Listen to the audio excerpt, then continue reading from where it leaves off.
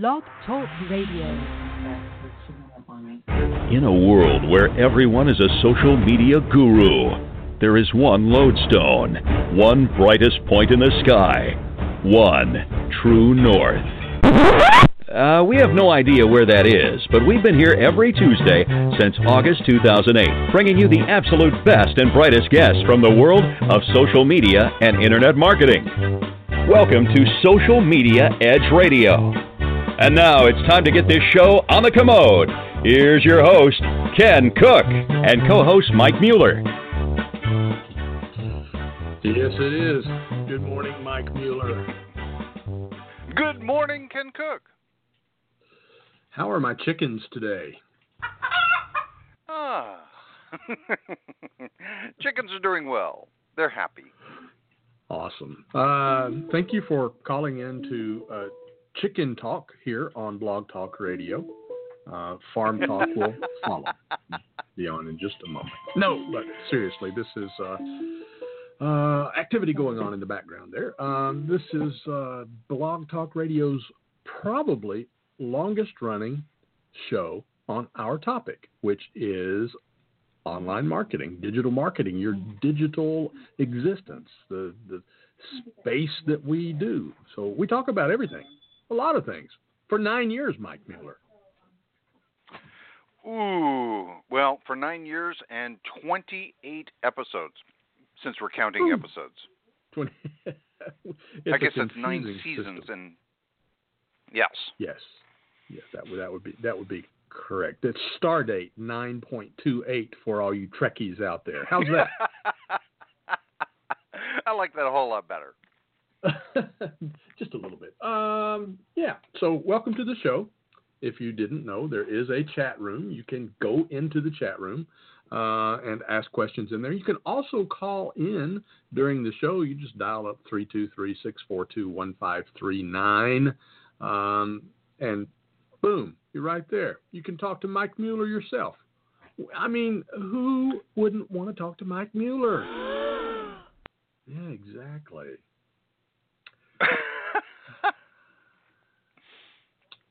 Mike, you had a great idea for a show today. That's what we're going to do. We're going to do your idea. I rate your idea 5 stars. You know, I saw that in the show description. I can't believe it. I got 5 stars. I'm so happy. Whoa. This is going to be the best show ever. Yeah. Hello, man. You got it. I mean, it's got to be a lot of things going on. You know, I was looking through the news today, and just there's so many things happening that was really difficult to nail it down. So we'll have to be careful not to ramble about that and get straight to the point following our new segment. We can't call it new anymore. It's not new anymore. Following our opening segment, where, what do we do in our opening segment, Mike? We share our tool of the week. Bum, bum, bum, bum, bum, bum, bum. Of the week. We need some grand entry music for that. We don't have that. We'll work on that. So I was checking out your tool, and that sounded funny. I was looking at the tool you put in the show notes, and that's pretty interesting. Don't laugh at me. I'm sensitive. I can get embarrassed easily. Tell us what your tools of the week does, Mike. It's very interesting to me. So I was actually playing over in LinkedIn and happened to. Nobody ever plays in LinkedIn. What's up with that? But I was playing over in LinkedIn. How weird is that? And I'm poking around, and I'm actually in what's called the feed, if you want to call it that. And somebody shared this link, and I went, well, that's kind of weird, because it actually is a LinkedIn tool. And I went, all right, let's go see this tool. So it's LinkedIn puts together what's called the Social Selling Dashboard. And I've got to admit, I have no idea. I don't do a whole lot in LinkedIn, but I have no idea where they're getting the score from my interactions on LinkedIn or my whatever. Obviously, I'm getting some sort of a score, and I'm doing pretty good compared to all the other people in my industry or in my network, because it ranks both of those. as far as that goes. So I'm top 4% in my industry and top 12%.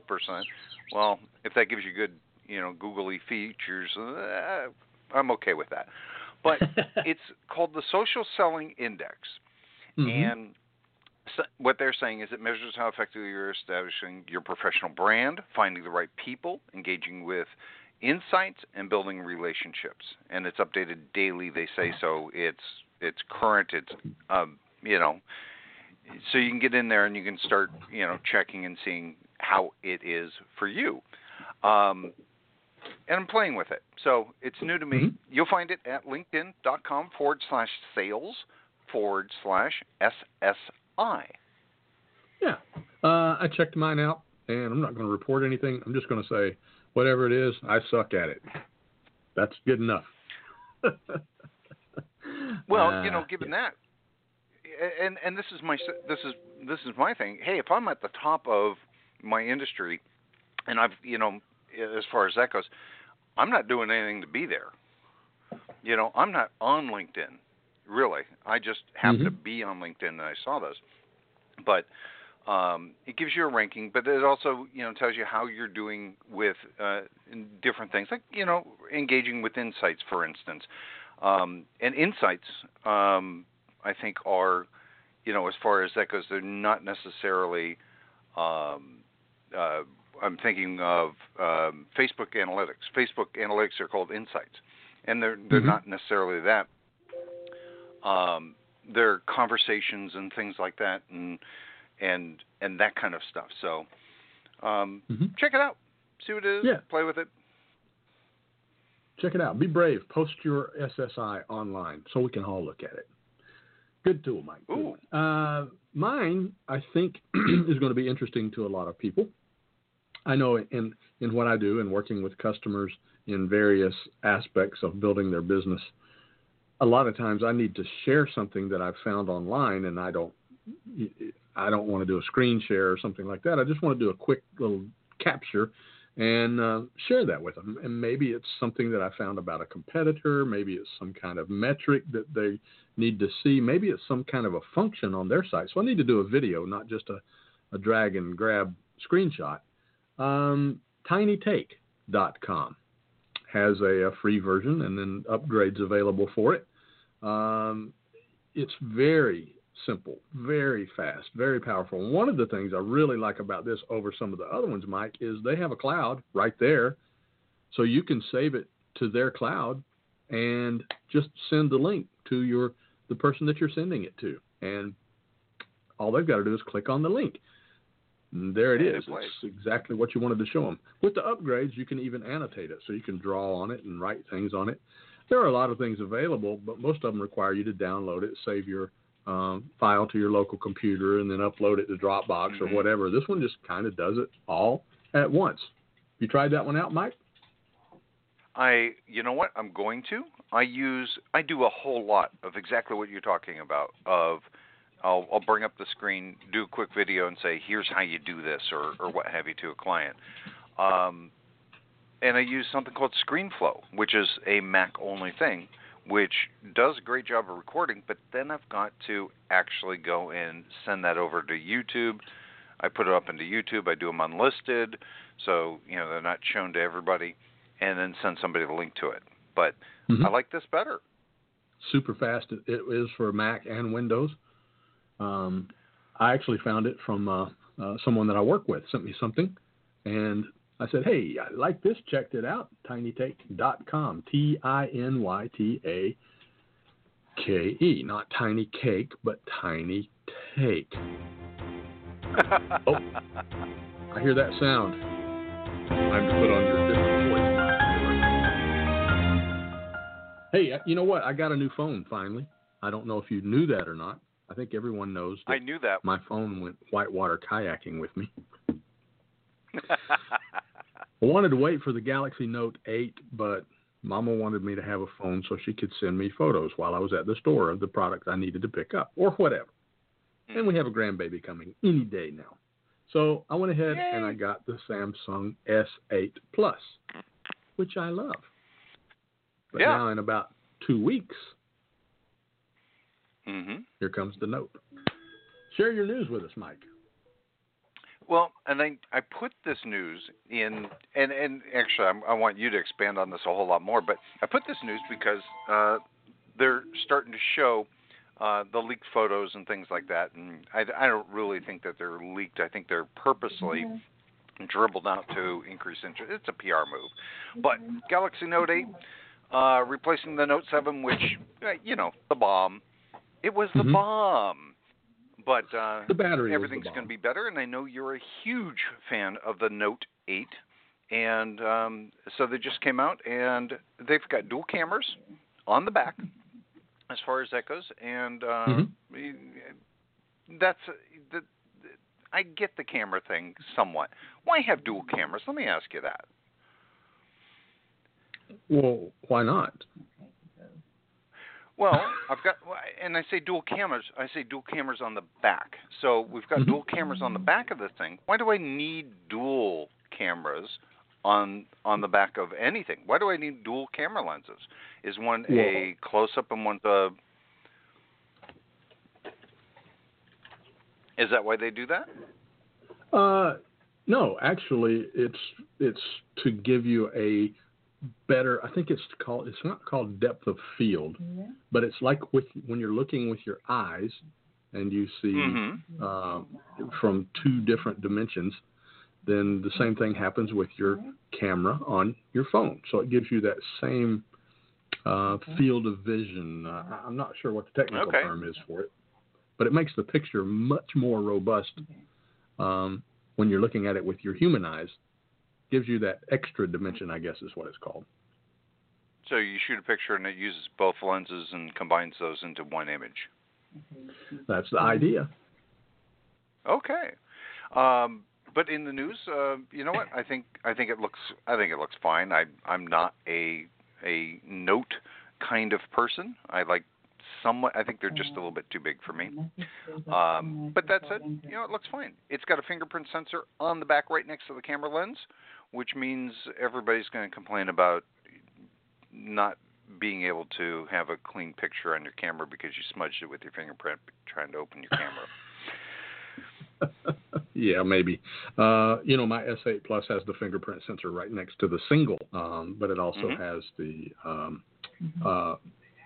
facial recognition on the front side, so I can do it either way, or it even has the option to type in a code.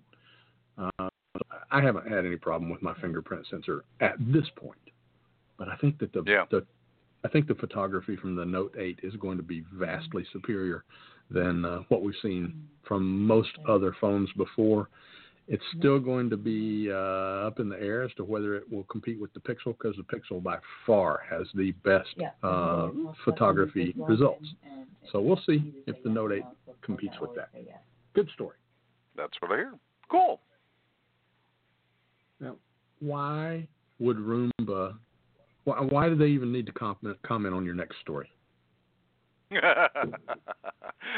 I started putting it in a little bit different. So Roomba actually took a big hit because somebody posted online that Roomba's data. So if you're not familiar, Roomba is a little vacuum thing, robot that, the iRobot that goes around and vacuums your entire house. And it learns as it's going along and bumping into walls, there's a wall there. So essentially what it does in all of this is it maps your house. And somebody released that all of that data goes up to Roomba. Roomba gets all that data on, and so theoretically Roomba has a map to your vacuumable house. Or, Roombas go on hardwood floors too. So Roomba just came out, and actually they got a huge hit social media wise, news wise, lots of PR, lots of negativity, and they came out and said they will absolutely positively not sell maps to your home, is the way I word it. But he's actually not going to sell your data. Why he needs your data? I'm not exactly sure. Well, it probably not only maps your home, but where your furniture is too, right? Yeah, everything it bumps into, it would map. That's pretty interesting. I never thought about that before, but yeah, if that baby is Wi-Fi'd, maybe Roomba isn't going to sell it, but it's out there, and if somebody wanted it for some crazy reason, they could get it. So let's say if you are a secured business and you're using Roombas in your secured business, now that Roomba doesn't care that your business is secured. So now that map is somewhere available, and guess what those hackers like to do? They like to get the stuff they're not supposed to get. So there they go, right on it. Boom. So it's still a little scary to me. Now, speaking of scary, my whole point is, why do they need the data on my home anyway? Why does Roomba need that map? Why does it need to go to their cloud? Why doesn't it just stay inside my Roomba? Well, I guess the question is, if that Roomba is Wi-Fi, why do you need to connect it to your Wi-Fi device? Why can't it just run autonomously? And I guess that is the question. Can it run without connecting to your Wi-Fi device?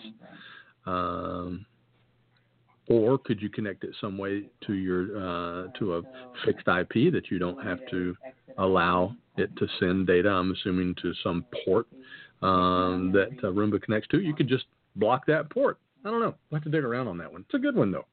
Yeah. Speaking of scary and mapping, you know, video games and movies both use computer-generated graphics, CGI. And over the years, we've seen like Monsters, Inc. I don't know if you remember when that first came out, but how awesome it was because the feathers and the fur and everything moved on the characters so well. And now we've got movies. I just saw something the other day, and half the characters were computer-generated.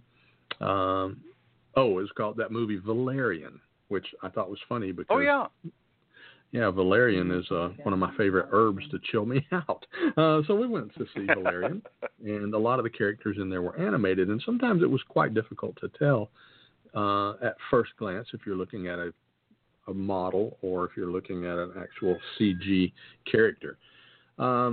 With this new technology that's out now, with what they call neural networking, the mapping of faces especially it's gone off the charts, and the results from it make it possible to create a computer animated face that moves exactly like a human. I don't know if you had a chance to watch the videos there, but it's pretty scary, pretty creepy in a good way. Wow. Yeah. Amazing. And of course, now we know, of course, that's going to come to the real world. Yeah, we're not going to have actors anymore. We're just going to have movies with computer-generated, and it will look like a live-action movie. Yeah, won't be long. And then we're bringing that into the real world with robotics. So now they can print the skin and make the robotics move the same way that because anything a computer can do, they can make a robot do. It just takes a little bit of time to figure it out. So yeah, kind of creepy. Hey, I know you were over on LinkedIn today looking around. Did you happen to make a list of a bunch of people from your industry that you might want to contact, or a bunch of people from a target market that did you scrape any data while you were over there? You know, and this leads right into the story of another LinkedIn. I scrape data from LinkedIn. Oh, hey, is this show public? Oh, I scrape data from LinkedIn on a regular basis. Yeah, but I'm assuming you do it onesie, twosie, or a few at a time, right? Exactly, just that. Yeah. Just don't do what apparently HiQ decided that it would be okay for them to scrape a few thousand employees or employees from public LinkedIn files. LinkedIn didn't think that was too cool, so they're firing out a cease and desist letter and fully prepared to follow that up. But they're public, Mike. What's the big deal?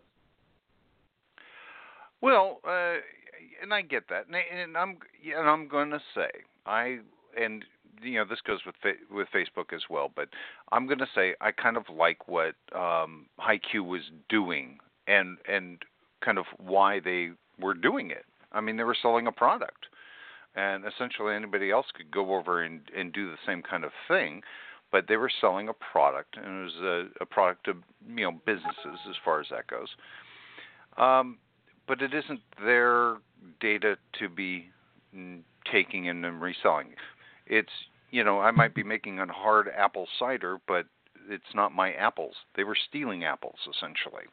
So in that way, yeah. Yeah, I'm kind of the same way. If LinkedIn wanted to make that stuff available for purchase, it would be one thing. It may be public, but LinkedIn is the one that has invested in getting all of those people to come and participate with LinkedIn. LinkedIn has spent their time and their resources to make that data available. So for somebody just to come along and grab it and take it and repackage it, it's not like buying a bunch of magazines and then reselling them down the street. It's like stealing the magazines and selling them down the street. So yeah, I'm actually on LinkedIn's side with this one. Hey, we're going to take a short break, and as soon as we come back, we're going to jump into today's topic, which is how to get 5-star ratings. We're going to talk about how important they are and some possible ways to get them. Stick with us. We'll be right back. Hey, this is Mike Mueller, and in case you didn't know, when I'm not co-hosting the show, I'm busy building websites for small businesses just like yours. But you know what? I do it a little differently than most web developers. First of all, I don't farm anything out. And secondly, I build what you want, not what I think you should have. And I don't just build a website, I don't just throw a template at it and call it a day. I ask you some very specific questions about your business and the goals of the website, and then I build a unique system that fits your needs. And that's something no other web developer does. Check out areweconnected.com/smedge for more details and a special bonus just for you, our listeners. Frustrated with your website? Can't get it to look right or work right? Think it's too expensive to hire a real development company to quickly turn things around? Think again. For as little as $35, Ken Cook will investigate and often correct issues with your website. With over 20 years of web coding experience, he'll quickly identify your challenges and help keep the costs and time to a minimum. Many jobs can be completed the same day. Regardless of where your site is hosted, what platform it's developed on, or what framework is used, contact Ken today at thekencook.com. And instead of working for your website, make it work for you. Yeah, you get to work, website. I've got things I need to do. I need to go play golf. You get to work. Mike, I'm going to let you take the lead on today's topic because it really was your idea. And I'm just going to kind of jump in there. I'm going to move over here to the Ed McMahon seat. So, Mike Mueller, the show is yours. Absolutely. So, well, and this came from, I'm actually working on a website and working on a project on getting better reviews, and essentially 5-star is everybody, pretty much every review thing is 1 to 5 stars. So that's kind of where all of this came from. It's been in the forefront of my brain.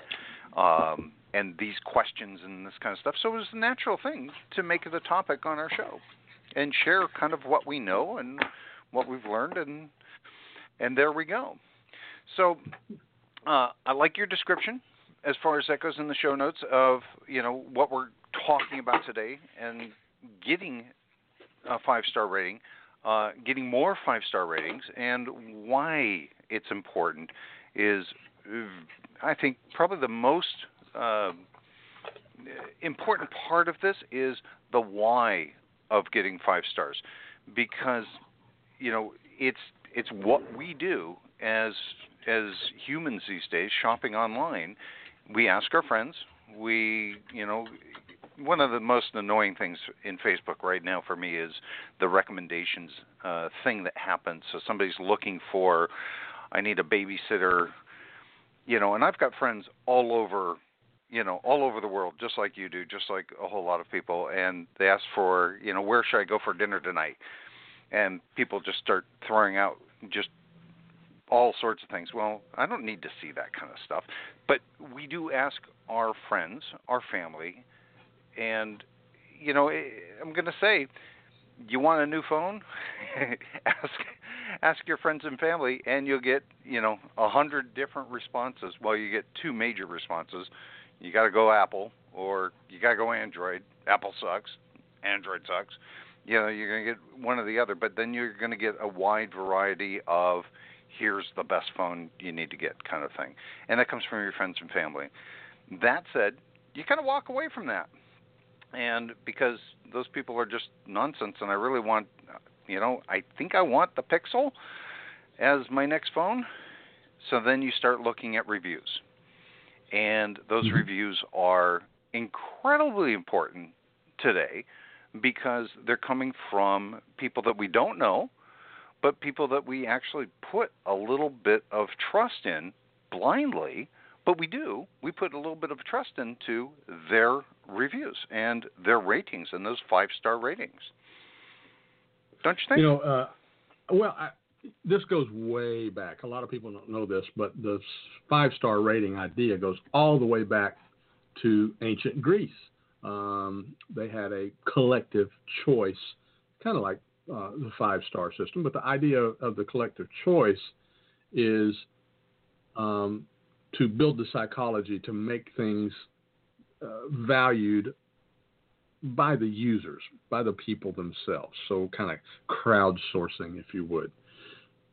So when you go look at those stars, and I'm kind of reserving a little thing, so I might be hem-hawing around here because I got something I'm going to drop a bomb in a little while on this. But it's the idea of how you stack up against your competitor, whether another person, whether another product, or something like that. So do I look at the stars when I go? When I'm shopping on Amazon and I see a product, do I look at the ratings? When I'm about to download a new app for my phone, do I look for the highest rated one? Right. If I'm going to download a plugin for WordPress, they've got ratings. I was just thinking that. Yeah. So, yes, I look at them.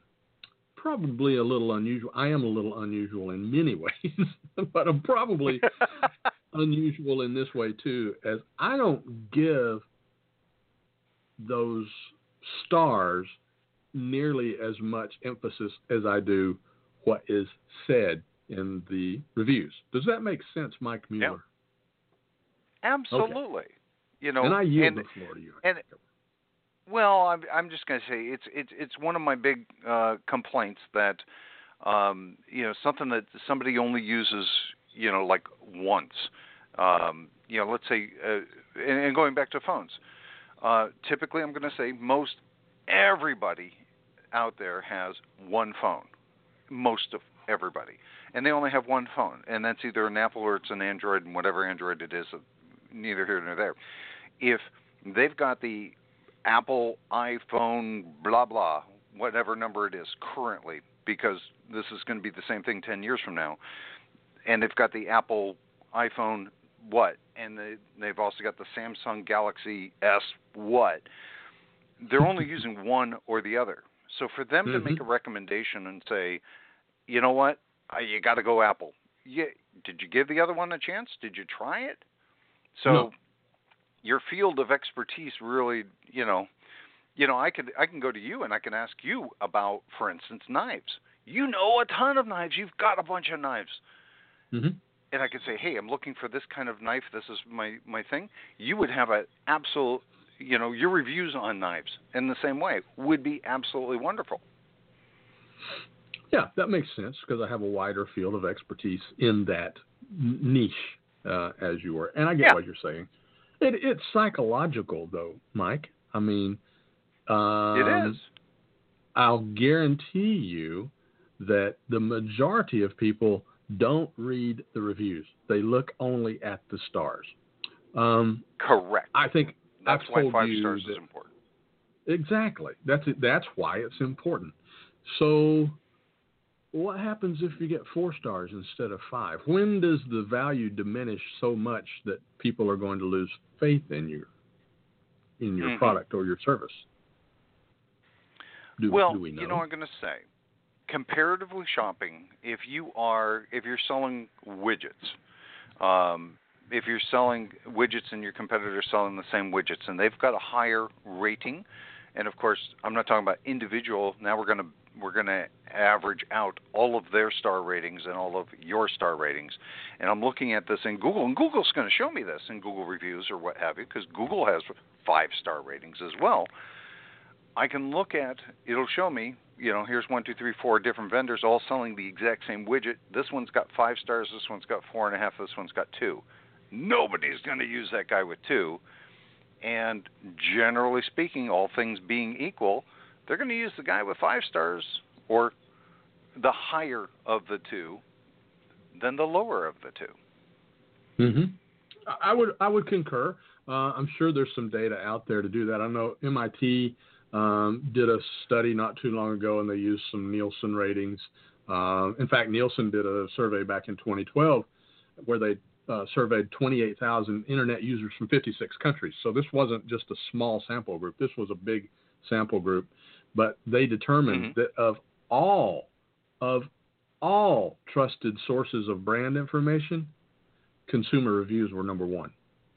And it wasn't even close to number 2. But the problem is we have a herd instinct. So if one person moves over here, the other person moves with it. We really do. I don't know if you've ever done these experiments, but you can go into a shopping mall or any place where there's a crowd and get 2 or 3 people and have them look up and start pointing at some imaginary spot in the sky and look around. Everybody else will be there doing the same thing. If you get 4 or 5 people, it's illegal to do this, but if you get 4 or 5 people in a mall and they just start running and all running in the same direction saying, hurry, hurry, hurry, you're going to get a stampede because those other people aren't even going to know why they're running. So I said all that to say, if somebody goes to a place where there's a 5-star, 4-star, 3-star, 2-star, 1-star, and the link that they can click on has one of those ratings, they're going to click on the 5-star one because everybody's moving that way. And here's the problem, too. I'm taking over, Mike. I didn't mean to do this. Here's the real problem today. You rock. Go ahead. Is with social media and so many fake accounts out there. I don't know if you know this, but you can go online. You can go to these different places like Fiverr.com. Nothing against Fiverr.com. Love their service. I've used it all the time. I've even sold through there. You can go there and you can hire somebody to go write fake reviews. You can hire somebody to go click stars someplace.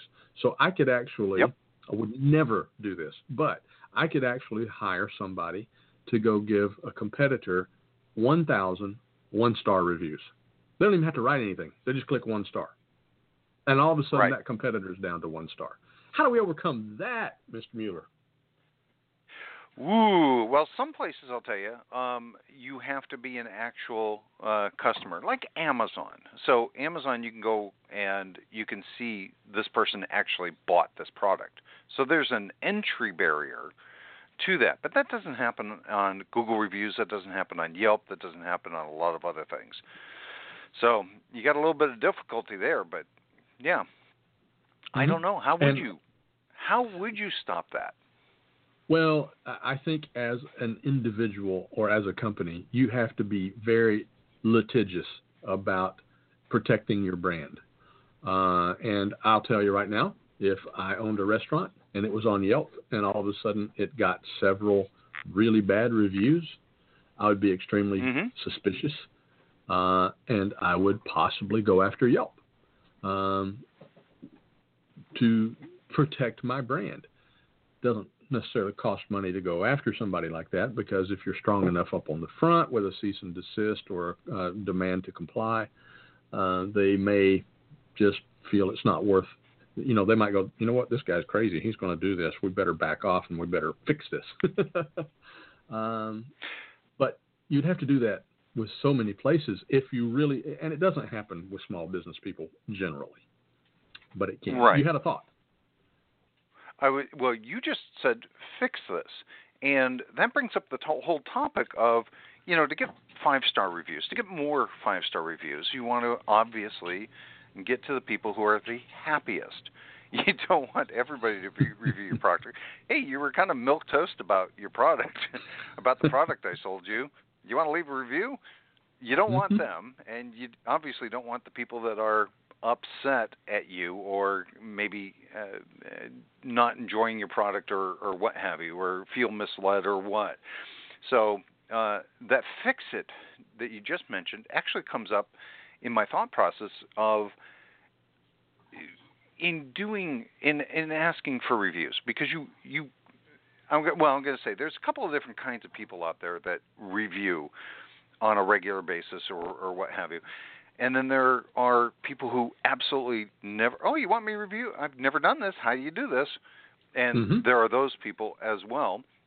And so that you've got the serial Yelpers that, they review everything, and they write some good, they write some bad, and some of them are just, they only write bad, and you've got all that kind of stuff. But I'm going to say one of the things that I've done, and I've done this after maybe the last 6 months or so, I came across an article I was reading on kind of this thing, is I don't ask for the review right away.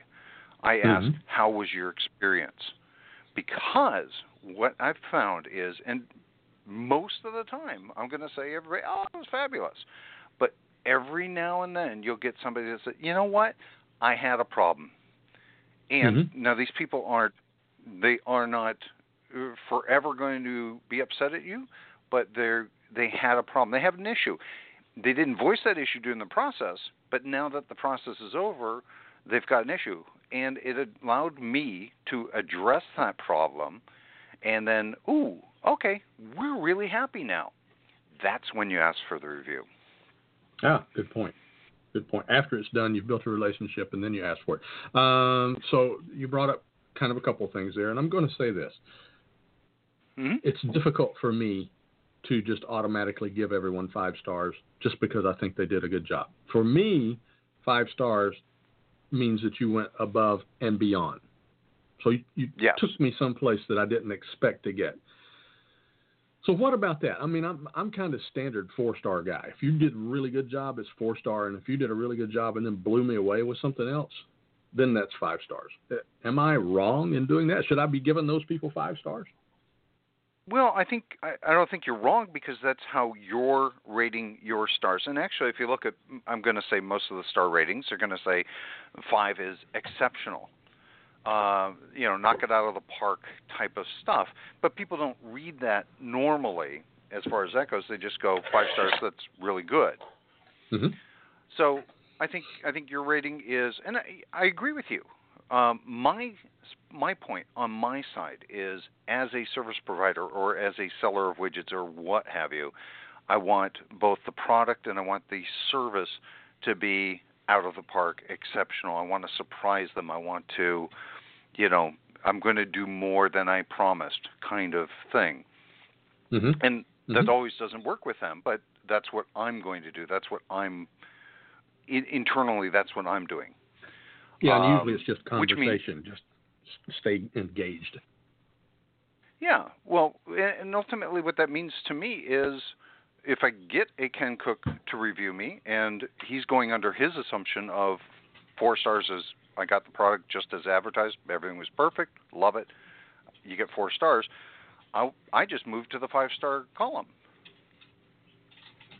because I'm up and above it. Understood. Yeah, that makes sense. Jeff Belanger brought up something on Facebook, on our Facebook post there, that made me think, and I'm actually working with a lady that has a product. She's been in business for 14 years, and she's just not getting the results, especially from online, that she wants to get. So in doing some investigation, I went over to Facebook. She's got a lot of reviews on there, good ones and mediocre ones. She doesn't have any horrible ones. She's never replied to one of them, not one. How important is it to reply to those? Absolutely. Realistically, you should be thanking every single one of them. I agree. And then you talk a little bit about the herd mentality. The next thing you can do is you can share that review because they're public. So, Susie Q left a review, a 5-star review. I'm going to share that to the public because that's, that is proof that, hey, you're interested in this product, you should buy my product. This is what everybody else thinks. Mm-hmm. Agreed. I do the same thing with my videos on YouTube. Every time somebody goes, great video, I go, thumbs up, thank you. You sound like a hick. Okay, cool. I'll move to Maine and learn how to talk right. I comment to everything, just to keep it engaged. I don't do the 5-star ratings on my site. There was a company that I was buying leads from for a while. Great work out of that, by the way. I got a ton of work out of it. I just got too busy, couldn't buy the leads anymore. Everybody left me a 5-star review even people that I didn't think I deserved 5 stars from. But I made sure to comment, and I'd say things like, well, it was you that made it so easy to do because, you knew exactly what you wanted and you knew you needed to pay for it. So those are 2 things that I really helped me do my job. Final words on this, Mike. We just got a few minutes left here. What are your final words on this topic? You know what? I'm going to say, if you're a business owner, if you sell widgets or sell service or whatever you sell, be exceptional. Look at your reviews and take them to heart, the bad ones and the good ones, but mostly the bad ones. Fix it so that you are selling something that's exceptional and 5-star worthy, and start there. That's where you need to begin. And I'm going to say to the people who do leave ratings, in fact, today I'm going to go change a rating on Amazon from a company called Chalk Zero. I've ordered from them twice. They send it to you in the mail. It's a sugar-free chocolate, and they send it to you in the mail with a frozen pack in it. And then the postal delivery person sticks it in the mailbox, and it's 100 degrees in Georgia. So guess what happens? My wife ends up with 6 bags of mushy goo. So I went on Amazon, gave them 1 star because that's what they deserved. And I said, it's not because of the product. I've never tried the product. It's because of the delivery. So I'm going to go back and change that today because they refunded my money, even though Amazon says no refunds on this product. So they did something. I'm going to go back and change my star rating.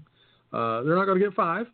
And then they mentioned, too, in the refund email, it might make better sense for you to order from, like, December through March. There you go. Don't be afraid to go back and change your review. You ever changed a review, Mike? I have actually a couple of times where I was, and actually in Yelp, where I was negative reviews typically, where they came back, the owner came back or the manager or whoever and said, hey, here's what went wrong and we're very sorry. And of course that doesn't get you a 5-star, but that gets you an update. Yep, agreed. We got just enough time to play a short round of rapid fire. Are you ready? Yes. All right. Have you ever posted a vengeance review? Ooh, never, because I've never wanted vengeance. Yep.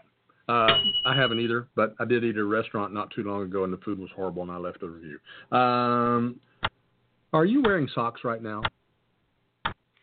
Well, it would appear so, because I'm a bicyclist, so I get the bicyclist tan. I'm looking down at my very white feet.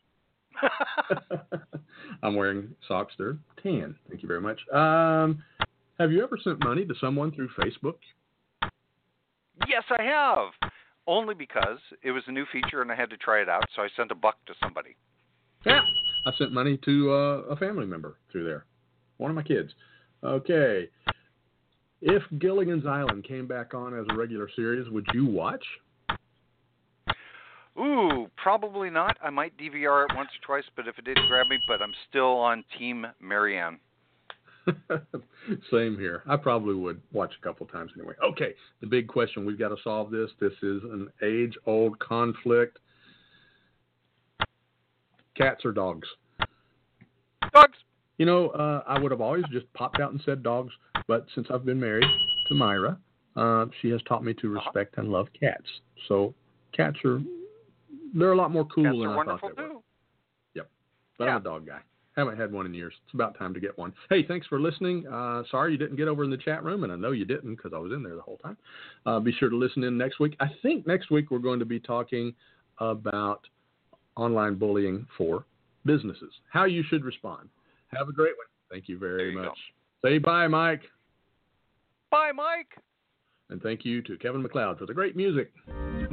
Thanks for listening to yet another edition of Social Media Edge Radio with your host, Ken Cook, and co-host Mike Mueller. Stay on top of what's happening by visiting socialmediaedge.com.